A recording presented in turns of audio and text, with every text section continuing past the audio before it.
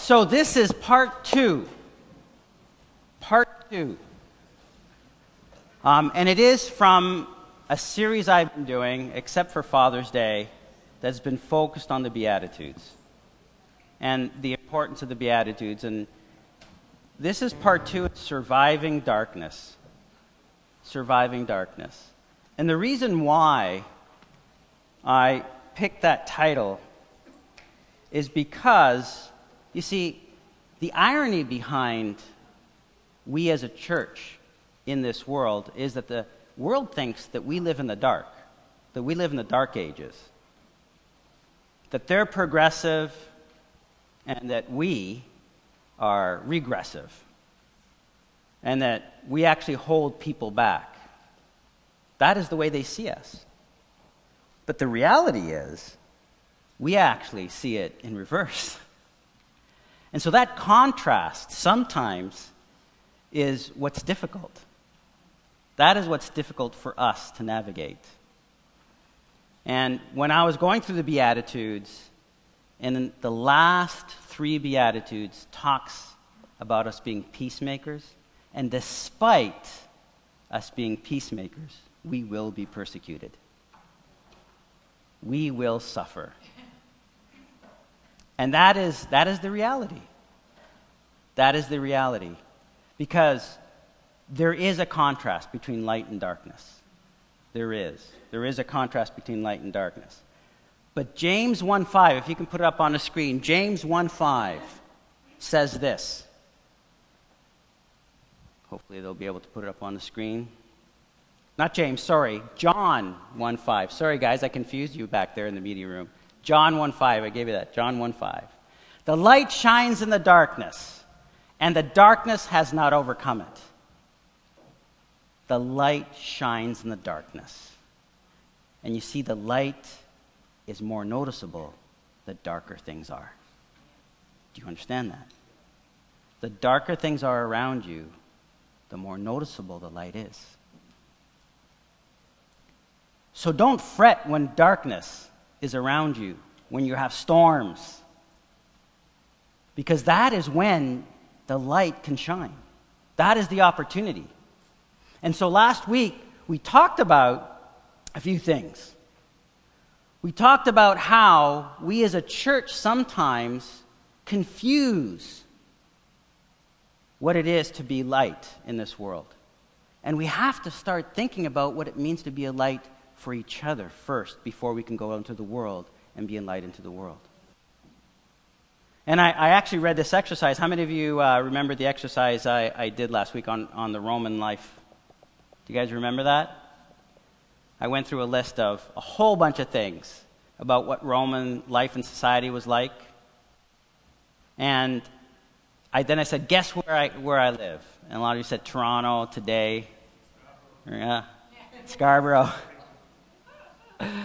Somebody said Etobicoke, where I live, But it's true.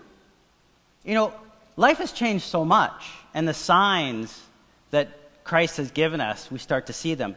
But morally, the contrast between light and dark hasn't changed people. And this is something that's so important, so important for us as a church to realize. We can't look back to the good old days. Because in reality, there were no good old days. We have to stop that. See, that thinking holds us back. Because it's never been good.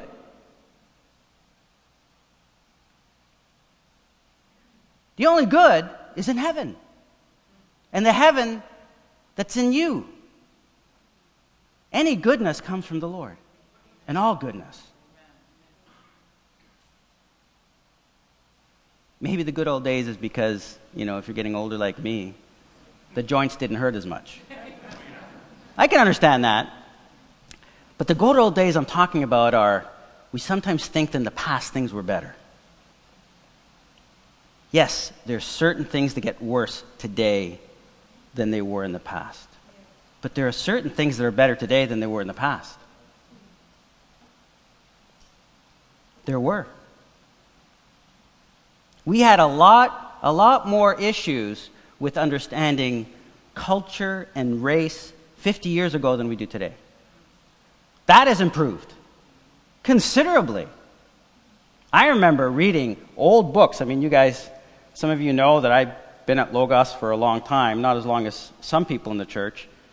I've been here a few years. Before that, I was downtown, but before that, I was actually on the pastoral staff and was here at the church. I actually helped build part of the gym here. I was on the roof. Man, that was a scary thing. I said, I'll volunteer to work with the carpenters. Boy, when I was up on that roof looking down, I was like, wow, I'll never do that again. But, I remember going downstairs and my wife and I were going through some old Sunday school books. And they talked about welcoming immigrants. And the way they worded it to the teacher threw us back. Christian books. So the good old days not necessarily sometimes that great. And we talked about that last week. And that the same issues that the church battles today and what God has called us to be and what the world is, those same issues existed 2,000 years ago. Now, some things are scarier, the kind of things that they're doing with children today and in schools. But pedophilia was practiced back then. And some people are trying to bring it back. And guess what? You think there wasn't a problem back in Moses' time with regards to cross-dressing? Just look at Deuteronomy 22. It actually says, right? A woman shall not wear a man's garment, and a man shall not wear a woman's cloak. Now that's 3,500 years ago. So you see, this battle is ongoing, and it's been here ever since. And you might say, wow, that's a long time. Not in the eyes of the Lord. The Bible says that a day is like 1,000 years. It hasn't been a long time. For us, it feels like that. But we are called to battle. And the reason why I point this out is because when we start to think like that, it changes how we relate to others. Do you understand what I'm saying? And at one point in time, we even said, hate the sin but not the sinner. And what I've seen that the church struggles with that. Some people can do it, but most can't. And so what I want to do today is I want to dive deep into the scriptures, because that's one thing that I feel, and you know it deep down in your heart. It's one thing that the church is losing, is the understanding of the scriptures. And it is the one thing that holds us strong. It is the one thing that helps the light in this darkness shine. Otherwise, we just go with the flow. In the Beatitudes, it says we will be peacemakers. Well, how do we do that? How do we do that? Well, we talked about last week the difference between how the Pharisees looked at life and how Jesus did.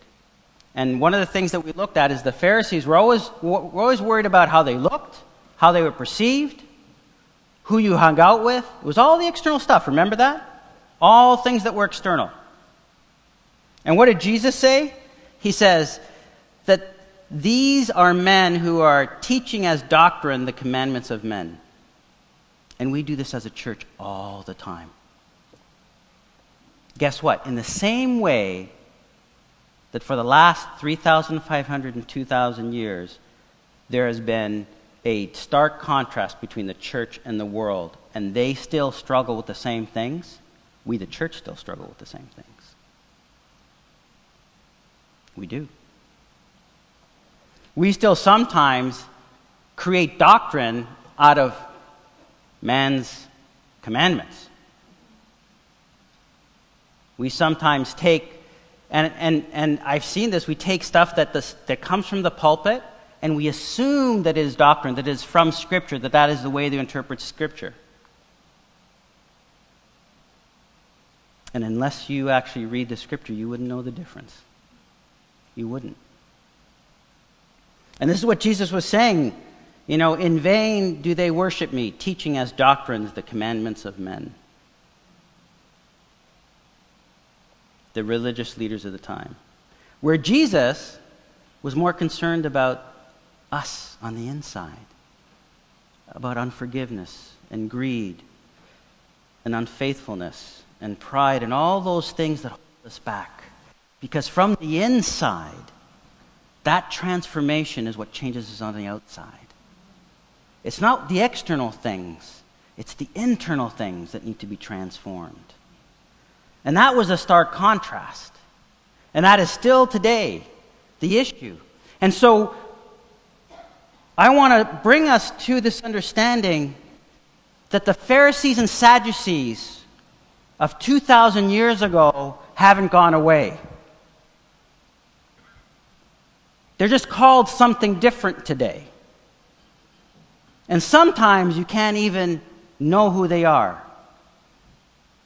And let me describe to you a little bit about the Pharisees and Sadducees. We know more about the Pharisees and we know less about the Sadducees. So the Pharisees we know. The Pharisees are the very religious.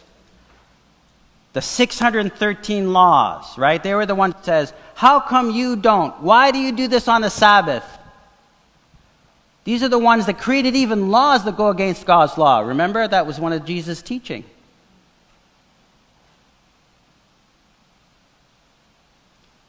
So you have the super religious, the super legalistic in the church. That is the one thing that is so, so dangerous. It's controlling. It's abusive. I have seen abusive bullying coming from religious leaders. I have. I have counseled people who have come from situations like that. It happened 2,000 years ago, and it still happens today. And what we need to do is be aware of it in this church so it doesn't happen here. We never should let that happen here. The second thing that hasn't changed is the Sadducees. Who were the Sadducees? Well, the Sadducees. What's the best way to describe a Sadducee? Well, the Sadducees today, I would say, are the progressive churches. See, the Sadducees at the time were Hellenistic. They were the religious leaders who said, hey, there's nothing wrong with mixing what we believe with the world. They were buddy-buddy with the Romans and the rulers before the Romans. That's why the Pharisees hated the Sadducees, because the Sadducees didn't want to follow rules. They liked the world. They liked the comfort of the Romans. The Romans liked them because they said, you guys look like us, you act like us, you think like us, you believe like us. And so you had these two extremes, the Sadducees on one side and the Pharisees on the other side. And guess what? The church still has the Pharisees on one side and the Sadducees on the other side. You see, things haven't changed. They haven't. And when we begin to accept that, then we start to walk through a new door. And we start to realize, I'm going to stop looking back. But I'm also going to realize that the things of the past are not stuck in the past. The problems of the past are here. The issues of the past are here. They're real. They're everyday. They just have a new look. A new way of expressing themselves. And we need to battle that as a church. Do you believe that? Do you believe that, church? Because that is the first step to transformation. Legalism can kill the spirit of the church. But so can acceptance of worldly things, just like the Sadducees. And we see churches slipping into that mold. And that is what Satan is trying to do. He is trying to rip the church apart. But guess what, guys? As John 1:5 said, darkness will not overcome light. It will not. It will not. And so we as a church can stand strong on the Word of God if we stand on the Word of God. If we don't stand on the Word of God, we're going to easily sway to one direction or the other. Guaranteed. Guaranteed. So, why are the Beatitudes so important? Well, let me tell you a story. Let me tell you a story. All right. I'm not going to, I know the actual story. It was a funny story. It was amongst friends. A friend of mine told me this story. How many of you remember the days on the bus before the tap? Do you remember that box at the front of the bus? You know, where you used to pour things? I've told this story before, but I'm going to tell it again. And there was that box there, right? So I'm going to use, I come from a Portuguese background, so I have liberty to make fun of the Portuguese. And the Portuguese here in Toronto say Eglinton like this, Eglinton. I don't know how they got Eglinton from Eglinton, but it was Eglinton is what you hear a lot of Portuguese, especially those that come and are learning English. I remember I was on I think it was Helen was telling me she was on the subway or something, and she saw some Americans, and they go, we got to go to Bathurst. Bathurst, and so we look at these names, and they're unfamiliar to us. And so anyway, going back to Eglinton. And so there was once, and this is a true story.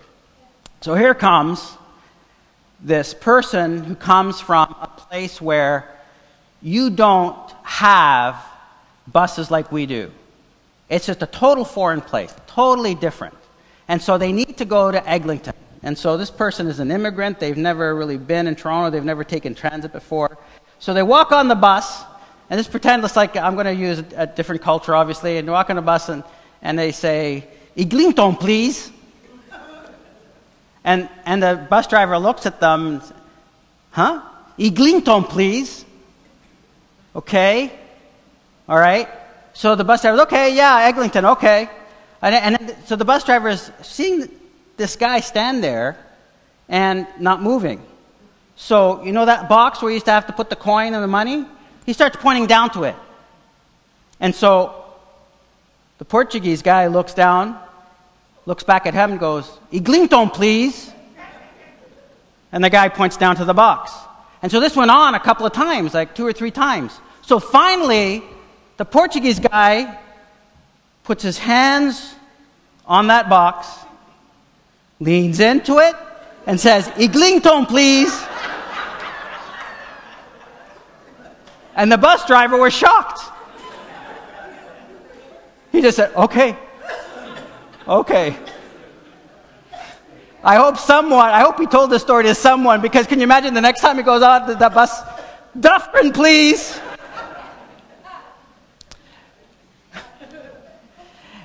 I just wanted to show you that we come from so many different backgrounds. And there are certain things that define who we are. Like, I'm very much defined by my Portuguese heritage, not because I was born in Portugal. And it's interesting, because here in Toronto is one of the few places that if you grow up in one of these ethnic ghettos, you might not even speak any English for years. Like, I grew up in the Portuguese ghetto downtown, and we didn't go to junior kindergarten, right? So we just stayed home in the neighborhood, and we had Portuguese doctors, Portuguese grocers, Portuguese everything, in and around Kensington Market. It was easy. So if you came from Portugal, you lived in the Portuguese ghetto, and everything was like Little Portugal, and that's what we call it, Little Italy, Little Portugal.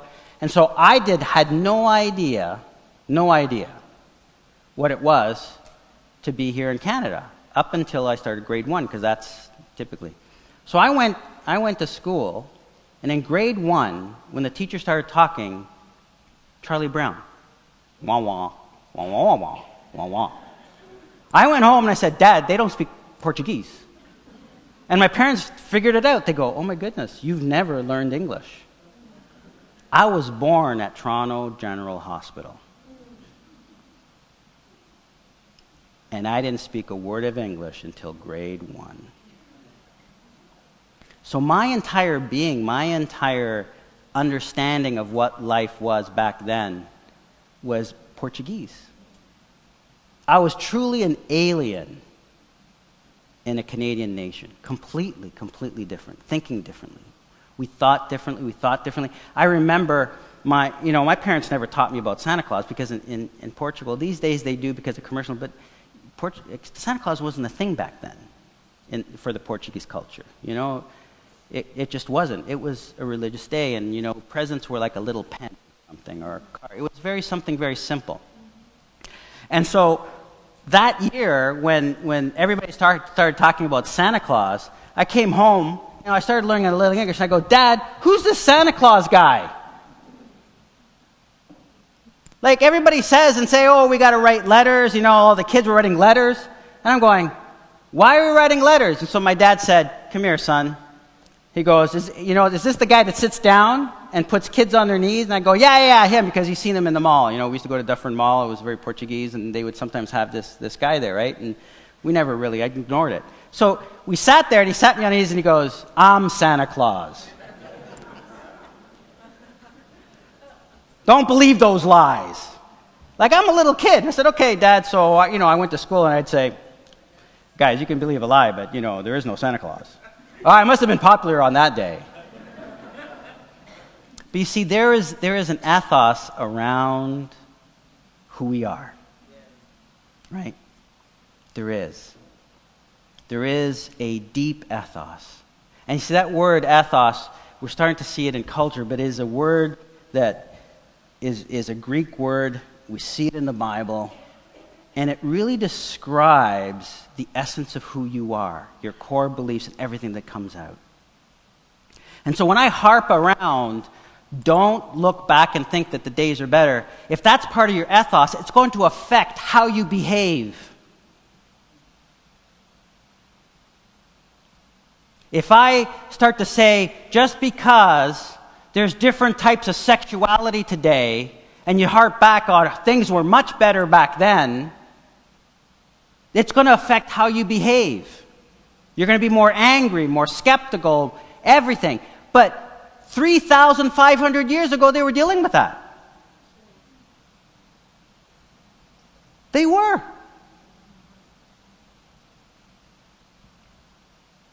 And when you look at it that way, it starts to actually make you think differently. And that's what happens when your mind starts being transformed, your ethos starts to change. But you see, legalism and worldliness, the Pharisee and the Sadducee want to creep in and cloud that judgment. They want you to have an ethos that is very different. In Scripture, it says of Jesus, and he came out and went, and as was his custom, to the Mount of Olives, and the disciples followed him. The word custom is ethos. I really don't think that it does it justice, because it isn't custom. Jesus didn't just go out to the Mount of Olives because of custom. Really? Habit? Cultural? No. He went to the Mount of Olives to pray, because he had a deep desire, a drive. That Greek word is ethos. He had a drive, a conviction that he needed to go and pray. And we see that word, if you ever see the word custom used, that is ethos. We need to have an ethos that has been shaped and transformed by the Holy Spirit. Because then that's what drives us to do things like Jesus did. And that's why he says, do not be conformed to this world, but be transformed, right? Because the transformation starts to shape how we think, how we feel, how we view the world, how we view our past, how we view others.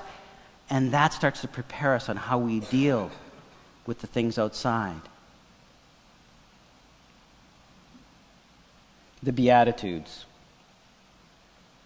The Beatitudes are so important because it does speak to the ethos of what Jesus was trying to get the church to become.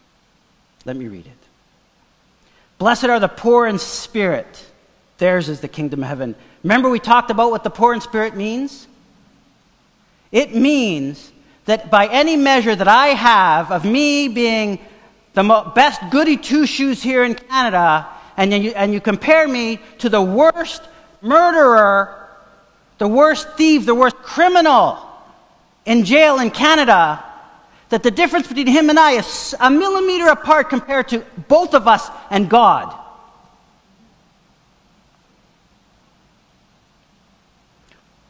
But our human nature doesn't allow us to be like that. You know, I think it's called Dunder or Dunger.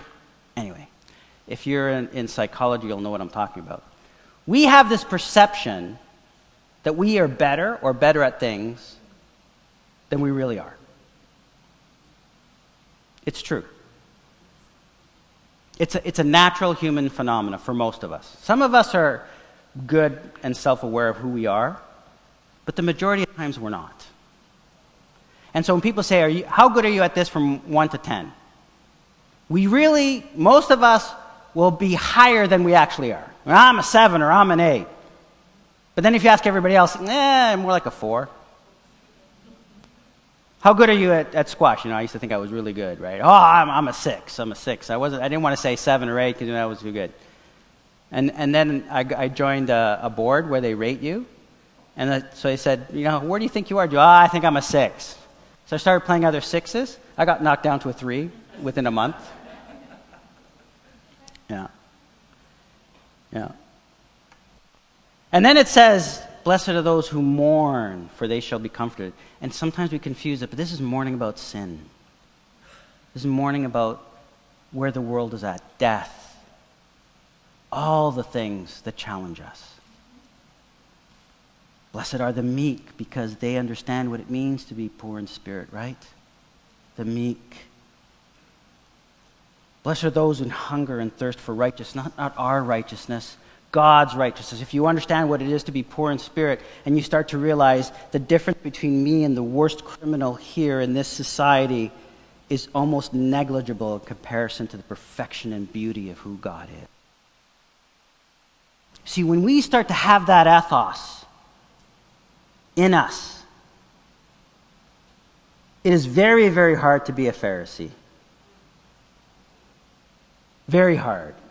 Because if the difference between me and the worst criminal and the most evil person is so small that you can't even see between my hands, when I compare it to the greatness and perfection and love and beauty of God, how can you criticize and point the finger? Many of us are on the cusp of sometimes falling over the cliff, and we don't even realize it. Blessed are the merciful. Blessed are the pure in heart, because you see, those who hunger and thirst for righteousness know that purity of heart only comes from Christ's righteousness, not our own. And then the last section, which we've been concentrating, is blessed are the peacemakers. Blessed are those who are persecuted. And then it changes and it starts to talk about you. You see, it goes from the third person to the first person.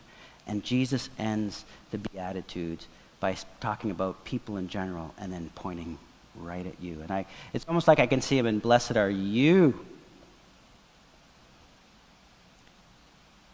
Blessed are you when others revile you and persecute you and utter all kinds of evil against you falsely on my account. But he says, rejoice.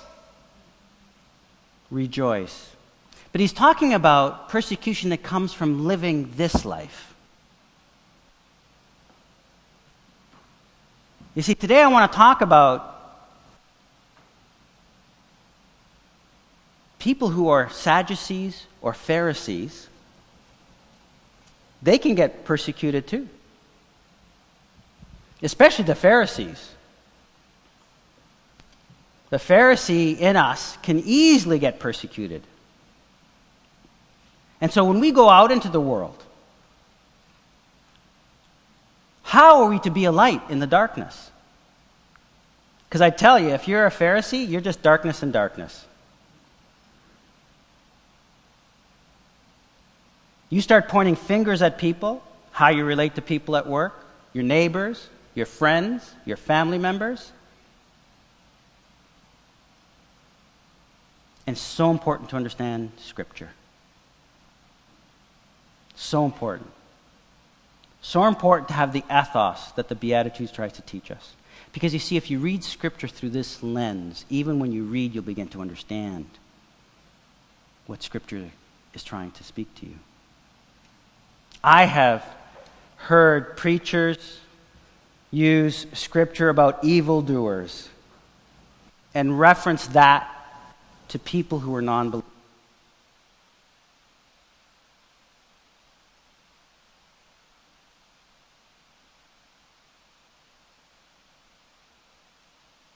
That is a misuse of Scripture. And I'm sure all of you have heard that. And today we're going to find that out. Because you see, if Scripture says something like that, and you've just read the Beatitudes, there's a contradiction here. Something is wrong. It doesn't feel right. And so I want to dive into that. I want to talk about that today. Because let's look at an example. Let's take a Pharisee from the time of Jesus, and let's say we had a time machine. Take one of those Pharisees, especially, those that, dress well, know all the laws inside and out, and have considered all the different ways, ins and out, that you have to live with those, with all of that, okay? And we transport them back in time to when Daniel was in Babylon. Let's imagine that.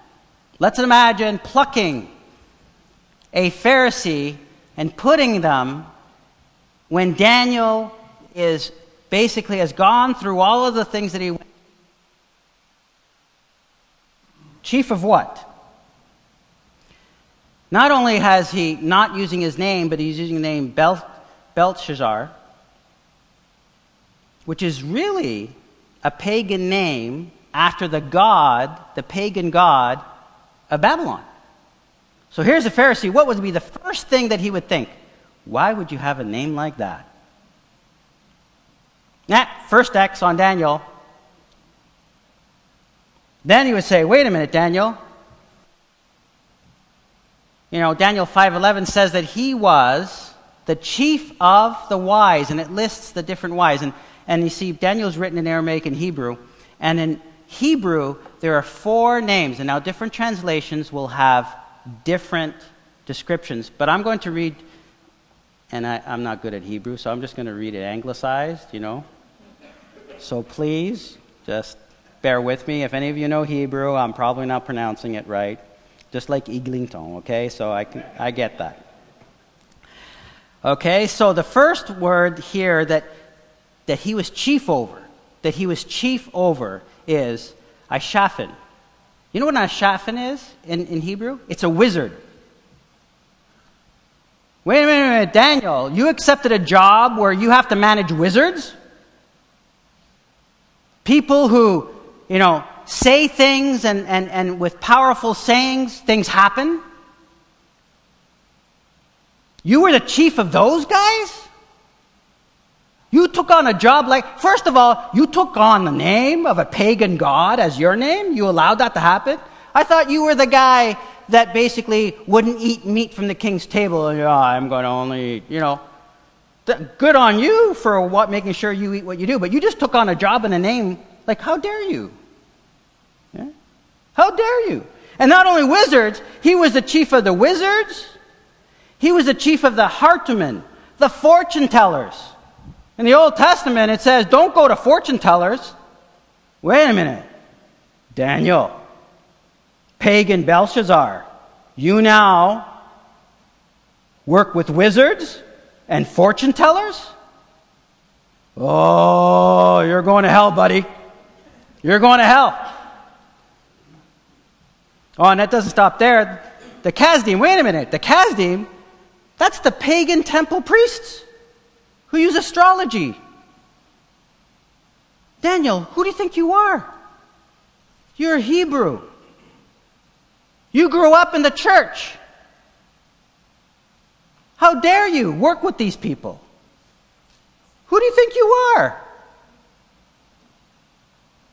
What's another Pharisee with the Maimonides, the magicians, the art of magic? They use the same word in Egypt with the kings. Daniel, what are you doing? Daniel.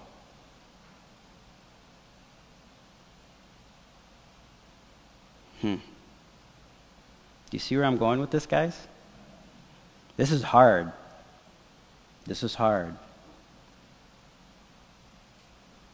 Because in the church, we've taken our eyes off the fact that there are Pharisees still in the church. There are Pharisees still in us. You see, the Pharisee and the Sadducee, when to accept the world, when to reject the world, when to be, rigid and legalistic.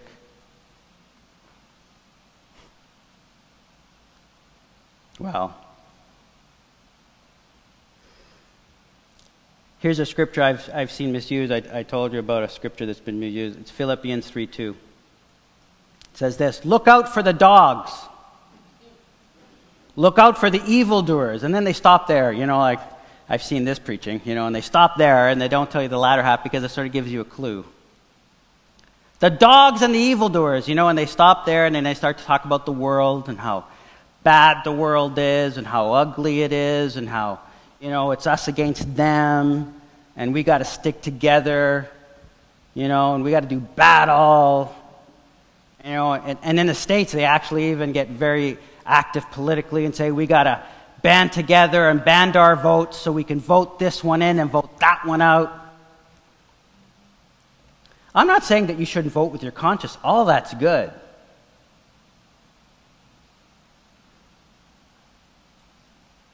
But there is a time when we start to misuse Scripture.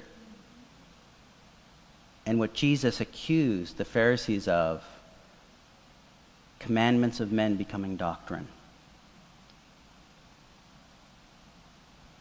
And we have to be very, very careful. Paul was very careful. Paul? Remember about getting married?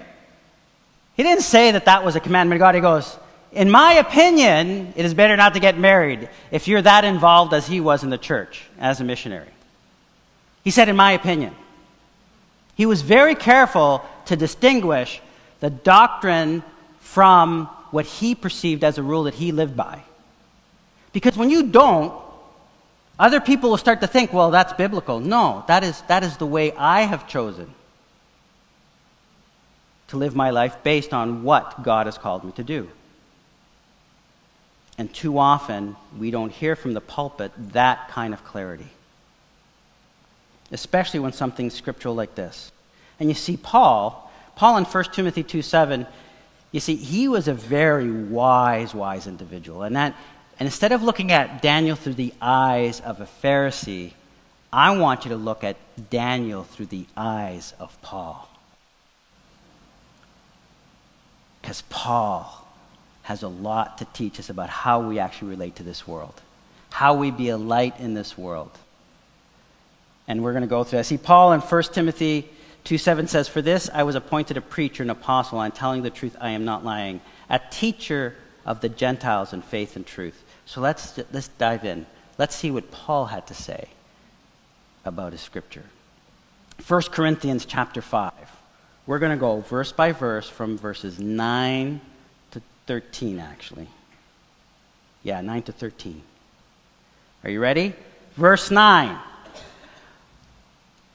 I wrote to you in my letter not to associate with sexually immoral people. Stop. Don't associate with sexually immoral people. Sounds good. Don't do it. Right?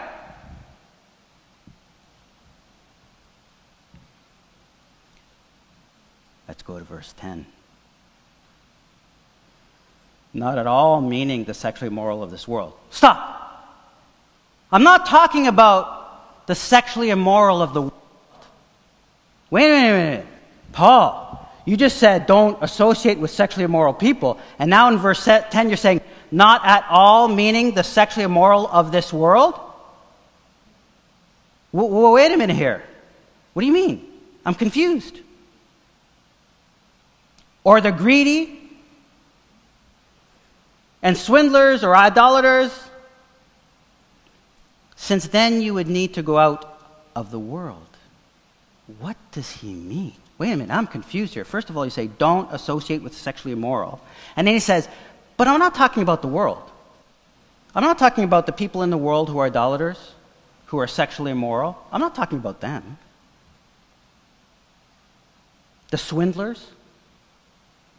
You see, only when you're poor in spirit can you understand what's going on here. Verse 11, but now I am writing to you not to associate with anyone who bears the name of a brother who is guilty of sexual immorality. Do you see that?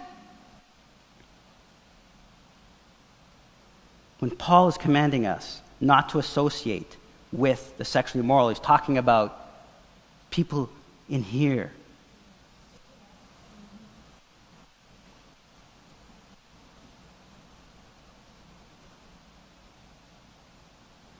Not people out there. Because he's saying, well, how are you going to reach them?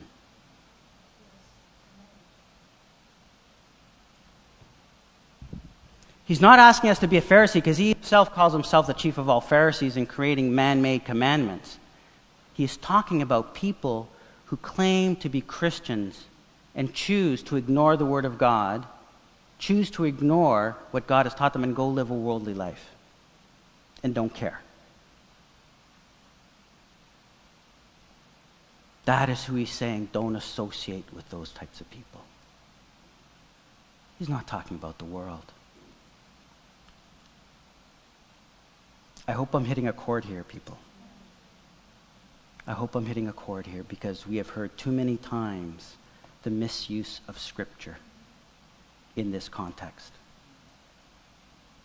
We listen to great names, read great books, and all of a sudden we begin to hate the world. We want to put a wall around us.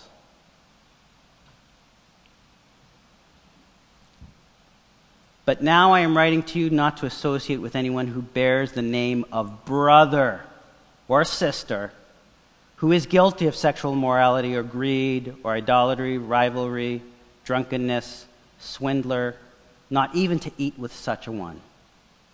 People who are openly rebellious and know the truth. That is what he's referring to. The Sadducees, that's another way to look at it.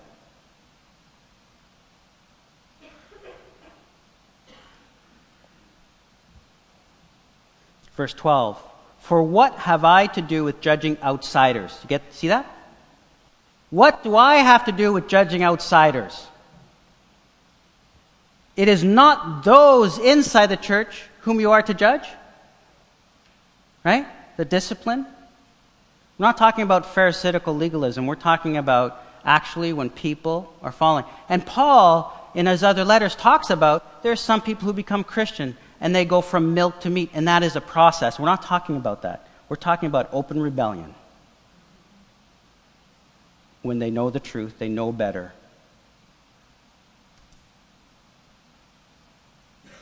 They've heard the truth, and they continue to refuse to change the way they live. That is who the evildoers that Paul is talking about in Philippians.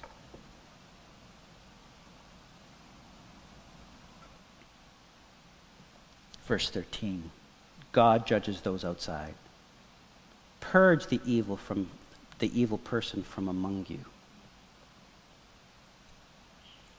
This is where it's at. You see, when you look at Daniel from the lens of a Pharisee, you start to judge him, but now let's judge Daniel, not by the job he has, but how he behaves in the job. Do you get the difference? Let's not judge Daniel by the job he has, but how he does the job. Do you get that? Because sometimes at work, we're going to be exposed to things that aren't Christian. So how do we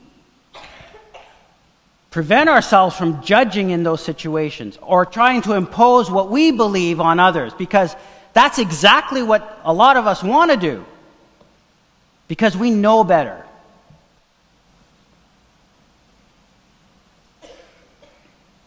Then you're just being a Pharisee, if I can put it that way, because the only way that somebody is going to change the way they think, the way they feel, the way they behave, is if they accept Jesus Christ as their Lord and Savior. They have the Holy Spirit inside them. They've surrendered to Christ and are taking a whole new life and been transformed and reborn. That is the only way that what you say is going to make sense to them. With the Spirit, because what did the Bible say? It said that Spirit convicts, not us.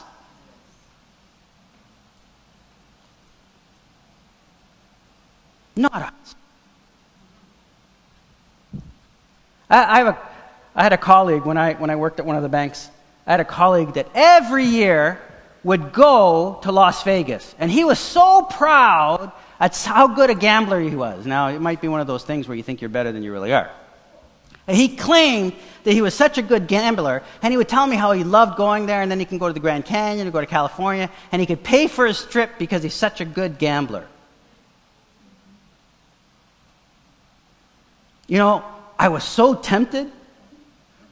You know gambling is wrong, don't you? I was so tempted.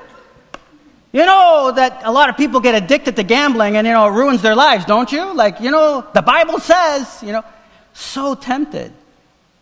But I didn't know better back then, but something inside me held me back. No, I shouldn't go there. I shouldn't go there. So I just talked about the things that, well, how was the Grand Canyon? I would ignore the gambling, how was the Grand Canyon? Oh, yeah, I like the Grand Canyon. I was there too. How was California? I've never been to California. I'd like to go there.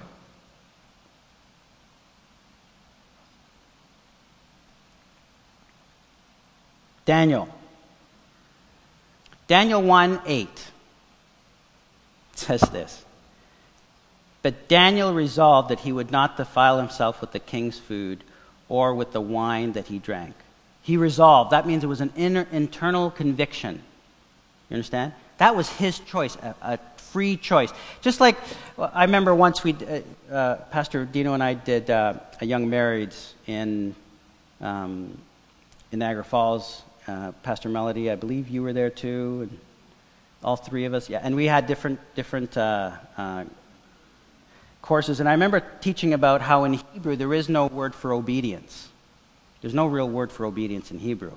The closest word is hear and respond, and I'm not even describing it well if somebody was a linguist, but it's really listen and respond, And so when the Bible talks about obedience, it's like listen and respond, and based on your response, that is how you're judged, right?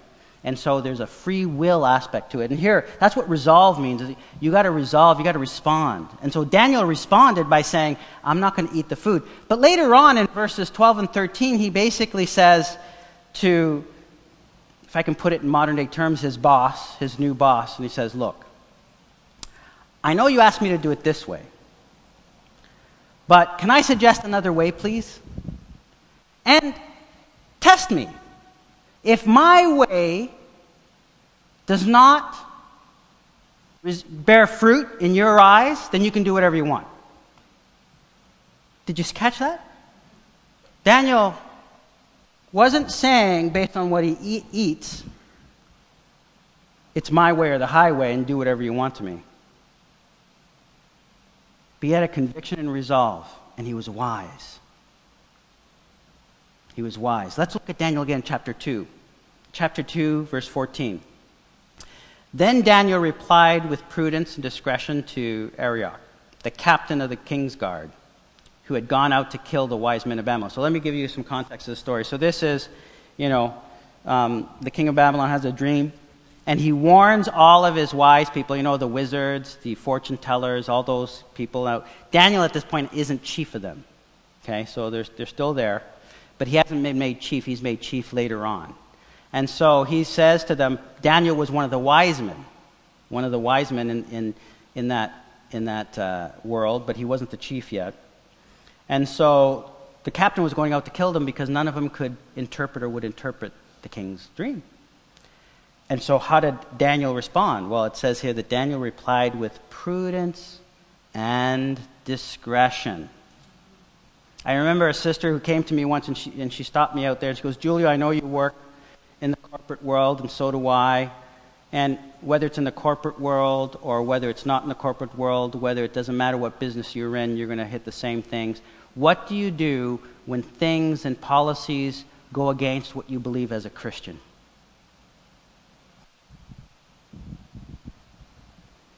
Here's my answer. Use prudence and discretion. Use prudence and discretion. So what did Daniel do? Verse 17 to 18. Then Daniel went to his house and made the matter known to who? So what did Daniel do? First, he answered with prudence and discretion. He was wise. Then what did he do? He went to his brothers. To do what? To pray. Do you see that?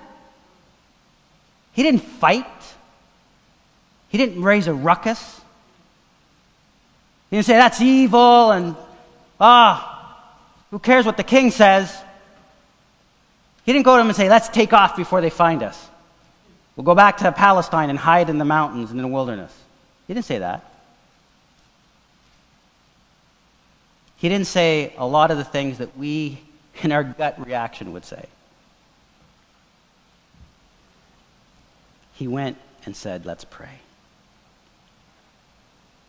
And then in verse 24, then he went and he says, this is the thing. Here's Daniel. Look at Daniel's heart in verse 24. See, Daniel wasn't the chief yet. And these are the people who will persecute him and probably have persecuted him. And look what he does. He went to Arioch, whom the king had appointed to destroy the men of Babylon. He went and said, do not destroy the wise men of Babylon. You know what he's talking about? Don't go and kill the wizards, the fortune tellers. Don't kill them. Don't kill them. You see, Israel was gone. That grand experiment, I call it a grand experiment because it was the people of Israel who chose to be under a king. It wasn't God who wanted them to be under a king. They chose to have a kingdom under a human king. A theocratic state. Where you had prophets, remember the prophets of Baal, judgment and the law, that was gone. He is now in the world just like we are. He could have easily said, yeah, those are sinners. Let them go kill them. And I'll just, hey, king, don't hurt the Jewish, the Hebrew guys, they're the good ones. Get rid of all those other evildoers that in the law says, are wrong. He doesn't do that. He goes, don't kill them. Don't hurt them. Don't hurt them.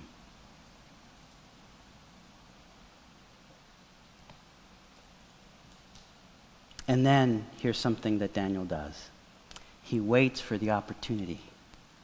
Waits for the opportunity. You see, when you're prudent and use discretion, you let the Spirit of God guide you, there will be opportunities where the light can shine. You might be in a workplace where things are difficult, where you have to put up with things that don't make sense, that you know are ungodly, that you know that the Lord has prohibited any form of thought or deed to be involved in any of those things, and you know how evil it is.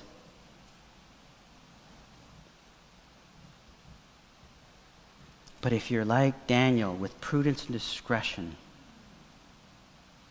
patiently waiting for the right time.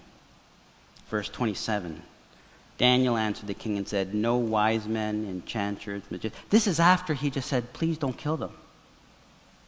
Don't hurt them. See, that's a peacemaker. You see that? There's a peacemaker.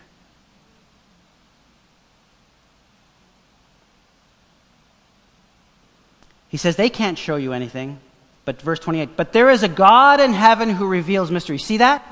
Wait for the opportunity.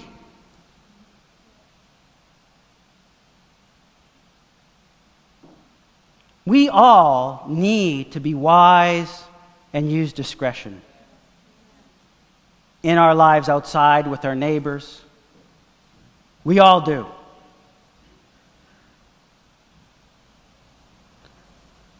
If we start to judge or run or just accept, you're not being a light. You're not. You're just living in the darkness. There's different types of darknesses. To accept a lifestyle, you're living in darkness. Point it out and judge it and start putting people down, or going to other people in the office or at work, other fellow workers, and saying, that's bad and evil, That's equally as bad. Daniel didn't do that. He didn't put people down. Why? Because he was poor in spirit, and he's a peacemaker. Don't feel too bad. I was like that too. I was.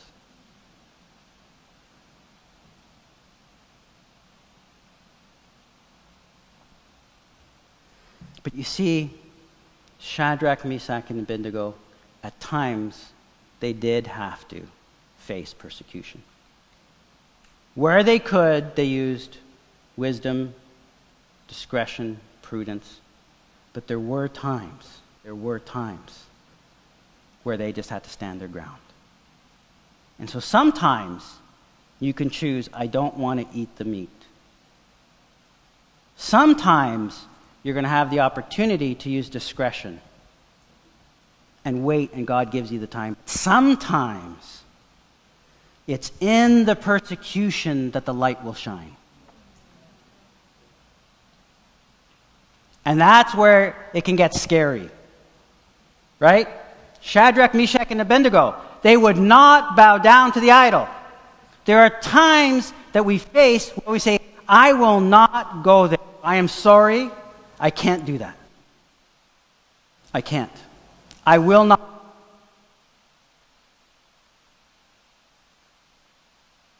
I draw the line there. I am sorry. You feel that yes, essentially that's what we're just following our hearts. Do what you will. But know this. If we're punished, that doesn't change anything. And we know how the story goes. Or with Daniel, when those same people that he had spoken not to destroy plot against him, right? Story goes that they said, no one should pray unless to the king or the pagan god, right? That didn't stop Daniel, and they exposed him, and what did they do? They brought him to the king, and the king had no choice to try and punish him. That's a line you do not cross. You see, when we start to look at Daniel, especially, we've always seen as Daniel as the book that talks about the future. A lot of people talk about Daniel and how it ties into Revelation. But the first 6 chapters are actually teaching us how to be a believer in an unbelieving world. When I read Daniel with that lens, wow. It's actually teaching me how to be a Christian amongst people who have no idea what I believe in. And there will be times where I have to basically say that, no, I can't do that. I can't. And see, here's the difference. See, Daniel ended up being the chief of the wizards. You see, there's a difference between things that you have to accept and do yourself versus things that you do that are outward from who you are. Do you understand that? There's a difference. There are times where I have to relate a policy or do something like that. I could just as easily say, I'm not going to send this email. A new policy came out in the company. Something I wouldn't do as a Christian. It's something that promotes a type of lifestyle and backs up that type of lifestyle that I'm not supposed to follow. So I'm not going to forward the email. And they can fire me for that. I don't think that's what Daniel was doing. It's okay. The authorities have said that I've got to send to my staff this email, and I will send it. But I'm not doing it. Do you see the difference? And you say, yeah, but you sent it to your staff. But if your staff or your coworkers or your neighbors or your friends know who you are, know how you live, know what you believe, because it isn't by one day, by one action, it's about the entirety of every day that you've spent with them. If you have been a light every single day, every hour, every second you've spent with them, they don't know that what that email says is something that has nothing to do with you. They will know.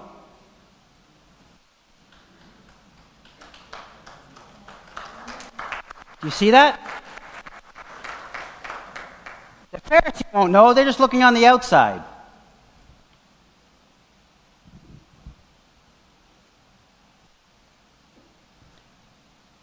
But that's why the wizards didn't like Daniel. The enchanters didn't like Daniel. Not only because he had favor with the king, but because he didn't buy into their stuff. I have to manage you because the king wants me to manage you, but doesn't mean that I have to believe in what you believe or take what you do and accept it and take it as my own and do it myself. No. Okay, you want me to write budgets for you? Okay, I'll get the budgets out. You need a building where you can do your stuff? Fine. The king tells me I have to go and construct that building, but I don't have to step in it while you're doing whatever you're doing.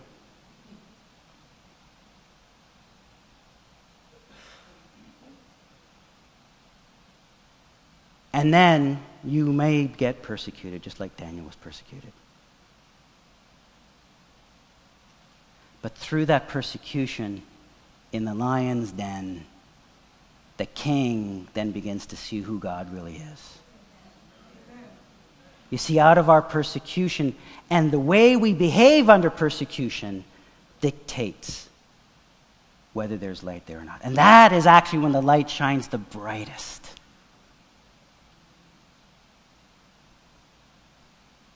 I'm not saying we shouldn't use discretion and those things, but when we're in the world, we are going to face these issues. And what I ask you today is, don't be the Sadducee that just accepts it and says, oh, it's better for us to just, live in harmony and we'll just figure out a way, how do we bring our beliefs in with their beliefs and we all live together, Then the other way is basically to say, how dare you?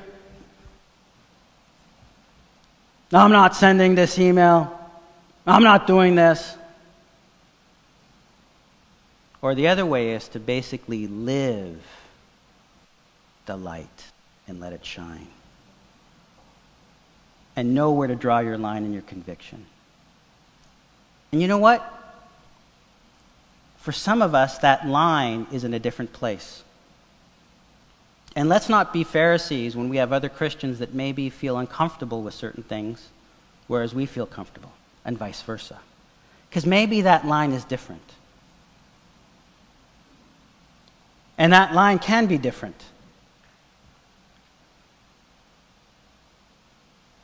And this is where we get into some of Paul's teachings here in 1 Corinthians chapter 10, verses 20 to 33.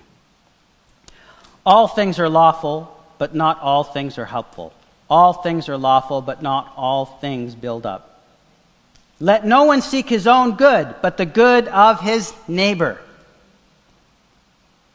You see, now you know who the evildoers are. It's not the neighbor. It's not your coworkers. It's not your boss. It's not the people who write the policy. It's not your company. Those are your neighbors.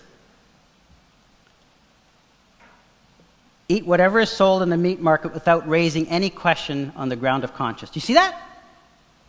You could be out in the marketplace and see stuff What is Paul saying?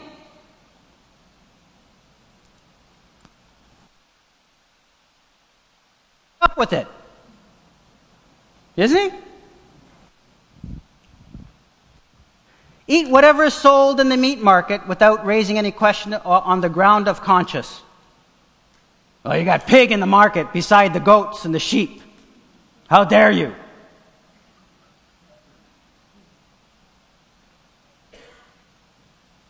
When I was downtown, there was a street, and there was at one point in time, on one side of the church was a fortune teller, right beside us. And on the other side of the church was a witchcraft cafe and bar.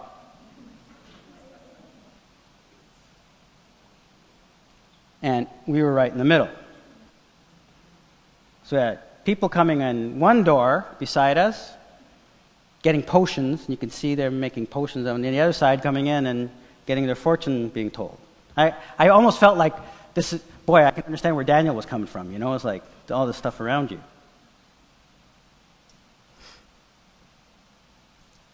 Did we go in there and raise a ruckus? No. Were there people who would go to the fortune teller? Yeah. You know what we did? One day, the Starbucks manager, because, you know, in Starbucks, their policies don't really align with our biblical teaching, a lot of them, said, we'd like to have meetings, but our store is too small. Right? And so the ministry staff prayed about it because the policy is they don't rent out the church. We have the same policy. We don't rent out the church. But God makes exceptions. And they felt, wow, we're going to make an exception here. This is a weird exception. We don't allow other people in the church to use the space as they want. But we're going to allow this outside company whose policies really, really look bad when you read them, come in and use the space. That was God opening up the door for us to be a light. Because every week when they would come in, they'd see us, they'd interact with us, and they'd learn about what we believe. And when we started going to Starbucks, they all started seeing us. And they knew what we stood for. They knew we were conservative. They knew what we had. But they were the outsiders who needed to see the light. Do you see that?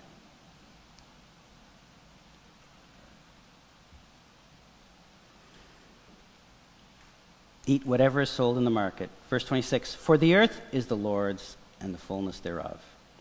If one of the unbelievers invites you to dinner and you are disposed to go, eat whatever is set before you without raising any question on the ground of conscience.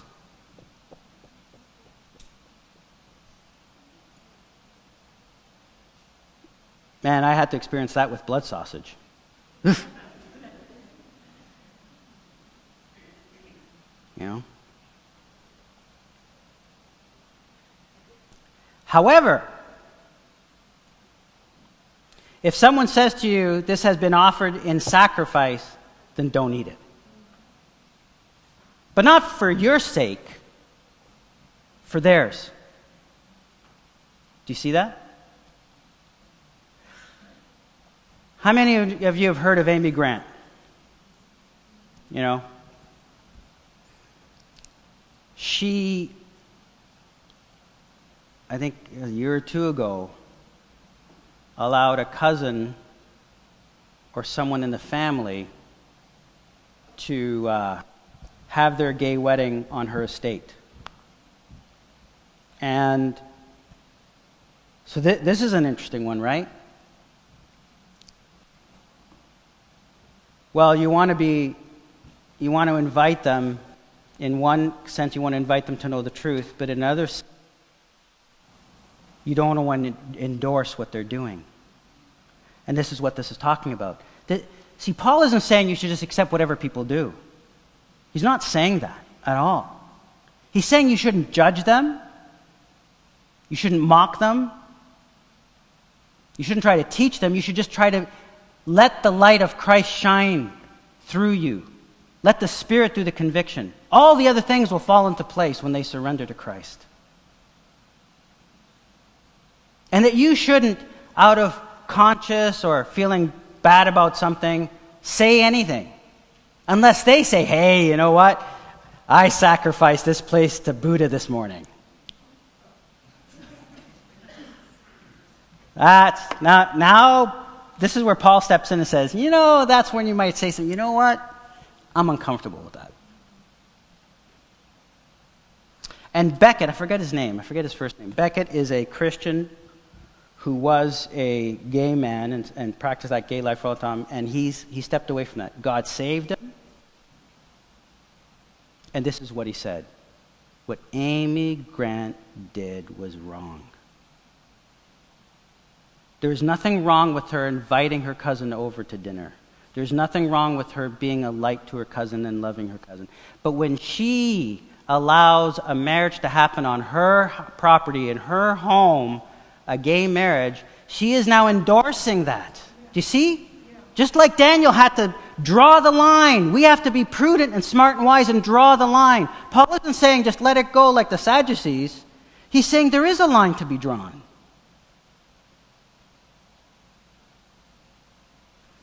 And that is what it is to be a light. And you may be persecuted for that at work and here. But be persecuted at work for the right reasons. Be a light every day. And people will know you're a Christian. You don't have to force your beliefs on them. That's not your role. Your role is to behave and act out the beliefs that God has given you in your own actions, in your own the way that you're supposed to. Paul is saying don't say anything. Remember we read 1 Corinthians 5? The evildoers aren't, the ones that Paul is saying to kick out, aren't the people from outside. He's saying those inside.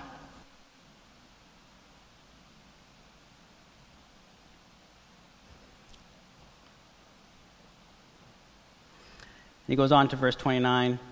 I do not mean your conscience, but his. For why should my liberty be determined by someone else's conscience? See that? If I partake with thankfulness, verse 30, why am I denounced because of that for which I give thanks? So whatever you eat or drink or whatever you do, do it all in the glory of God. Give no offense to the Jews or the Greeks or to the church of God, just as I try to please everyone in everything I do, not seeking my own advantage, but that of many, that they may be saved. You see that? Because I'll tell you one thing, there's two different Julios that come out at work. The Julio who's always criticizing the company, who's always saying that, what you believe is garbage and what I believe is better. That is wrong, I'm wrong. There's that Julio, or there's the Julio that lives the life. Not perfect. Says sorry when a mistake has happened. Doesn't judge. Realizes that the company that he works for, or the neighbors that he actually lives by, or the school that he has to go to, they have a different set of thinking, a different set of values, a different ethos. But guess what? If you live your ethos, you don't have to say anything. You won't have to say a word. There are people at work that every time they swear, they say, oh, excuse me, sorry. I never told them to say, don't swear, ever. Don't swear around me. I've never had to say that, ever. Yet when they do, they actually say sorry. Why? Why? I don't convict them. I don't force them. In fact, in my department, I probably have the power to say, you will not swear while we are in meetings. Actually, I do. For several dozen people, I have the power to do that. But I don't. And some do.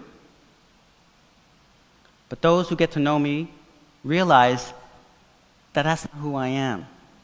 There's something wrong with their behavior with mine. But they also know that I won't judge them. So many of them just say, sorry, excuse my language. And then they'll swear again, because it's just so natural for them. I mean, before I became a Christian, I think every third sentence there was a swear word coming out of my mouth. I think if anybody back then told me how I should behave, I probably would have told them where to go. You see,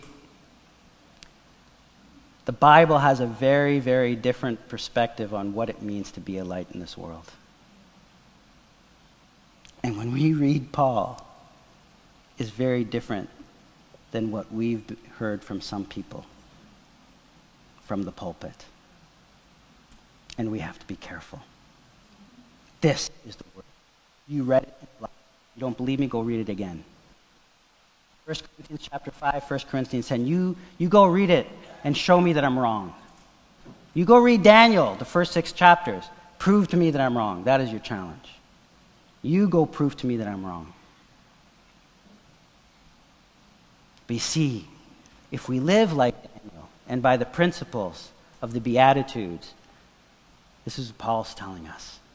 He's telling us that we will be a light. We will. We will be a light. Let us stand.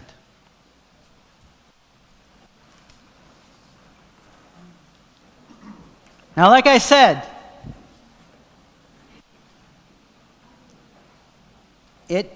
we are all at different stages in life, different places.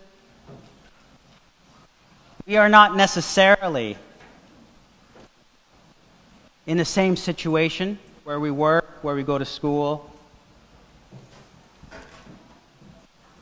And even Paul, I'll read this. 2 Corinthians 6:14, it says, "Do not be unequally yoked with unbelievers." So he's not saying, accept and go yoke yourself with unbelievers. He's not saying that at all. In fact, what Paul is saying, he's going back to, Deuteronomy in chapter 22:10, where he says, don't put an ox and a donkey on the same yoke. Why? Because you're going to get a crooked line. What is he talking about? He's talking about closeness, binding, letting yourself be led astray. You have to have an understanding of what the Spirit allows you to get into and what He doesn't. I'll give you an example. There's a guy by the name of Sam Shamoun, I can't remember anyway. I've seen him on YouTube. The guy can debate with any Muslim like I've never seen anybody debate. He knows the Quran inside and out, backwards and front. This guy is incredible. I could never do what he does. So I would never try. Some of us have a calling to be in certain places, and we have to recognize that. So I'm not saying blindly that, we're all Daniels or all Sam Shimons, or whatever his name is. But you have the Spirit inside you, and He guides you, and with prudence and wisdom, live your life every day. Don't hide the fact that you're a Christian. Be who you are. People will know who you are. And the evildoers that Paul is warning you against isn't the ones that are out there, it's the ones inside. And he warns you against, Philippians 3:2 isn't talking about evildoers, he's talking about the Pharisees. The people who want you to follow a whole list of rules. We don't need those in the church. He's saying, if you have Pharisees in the church and they don't want to listen, kick them out. If you have Sadducees in the church and they don't want to listen and follow God, kick them out.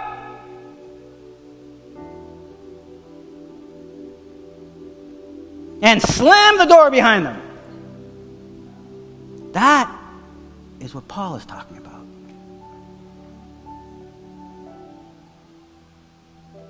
We hold each other accountable. Not by rules made by men, but what? By the fruit of your life, by how you live your life. And we hold each other accountable.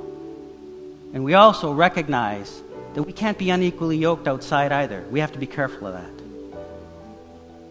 So that Paul is being very clear in his teachings about that.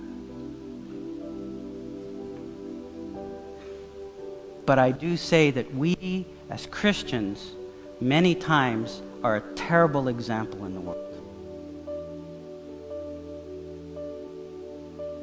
Sometimes it's by compromising, but other times it's about being, pompous Pharisee that who we are, that we know better. And then there are those of us who struggle and don't know what's the best approach and the best way. And I want to pray for you. I want to pray for those who are struggling with that, because not every situation is easy. These are complex situations that you find yourself in. So I'm going to ask everybody to bow your heads. Bow your heads. No one's looking up. I'm looking out, but no one else is looking up. Or is there people here who say, Lord, I struggle with that. How do I be a light? I don't want to be a Sadducee. I don't want to be a Pharisee. I struggle with that at work. I need to recognize this. Put up your hand. Amen. Amen. Yes, I see those hands. Yes.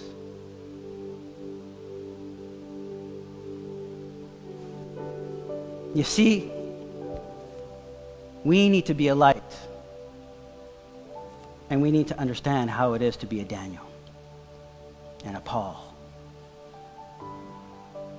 And most importantly, how to like Christ to live through us.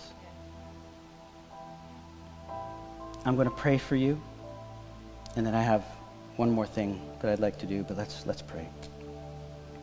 Father, I thank you for your word. Oh, the word, as sharp as a two-edged sword. Some things are hard to hear. Other things are freedom and understanding and depth of understanding of your word and your truth. And Lord, today we had many people here put up their hands. It is not easy. It is not easy. How do we live a life pleasing to you without judging others who don't hold to what we believe and who do not know and recognize and acknowledge who you are? That is not easy. And so, Lord, I pray for the people who put up their hands and anybody else who's struggling. Lord, make yourself known. We are confessing that we do not have the ability. We want to be peacemakers. We want to be prudent and discerning and wise. Because you've placed us all in positions, in neighborhoods, communities, workplaces, schools. We're there for a purpose. Teach us like you taught Daniel. Help us to be your servants. And I pray for each and every one here in the name of Jesus Christ. In the name of Jesus Christ. Brother, let's do something a little uplifting. Stand up. Now, this is our call. This is your call. And then after this, there's one more thing I want to do. But are you ready to stand up for Jesus? Not like a Sadducee, not like a Pharisee, but like someone who's ready to be a light in this dark world. Amen? Amen. Let's do it.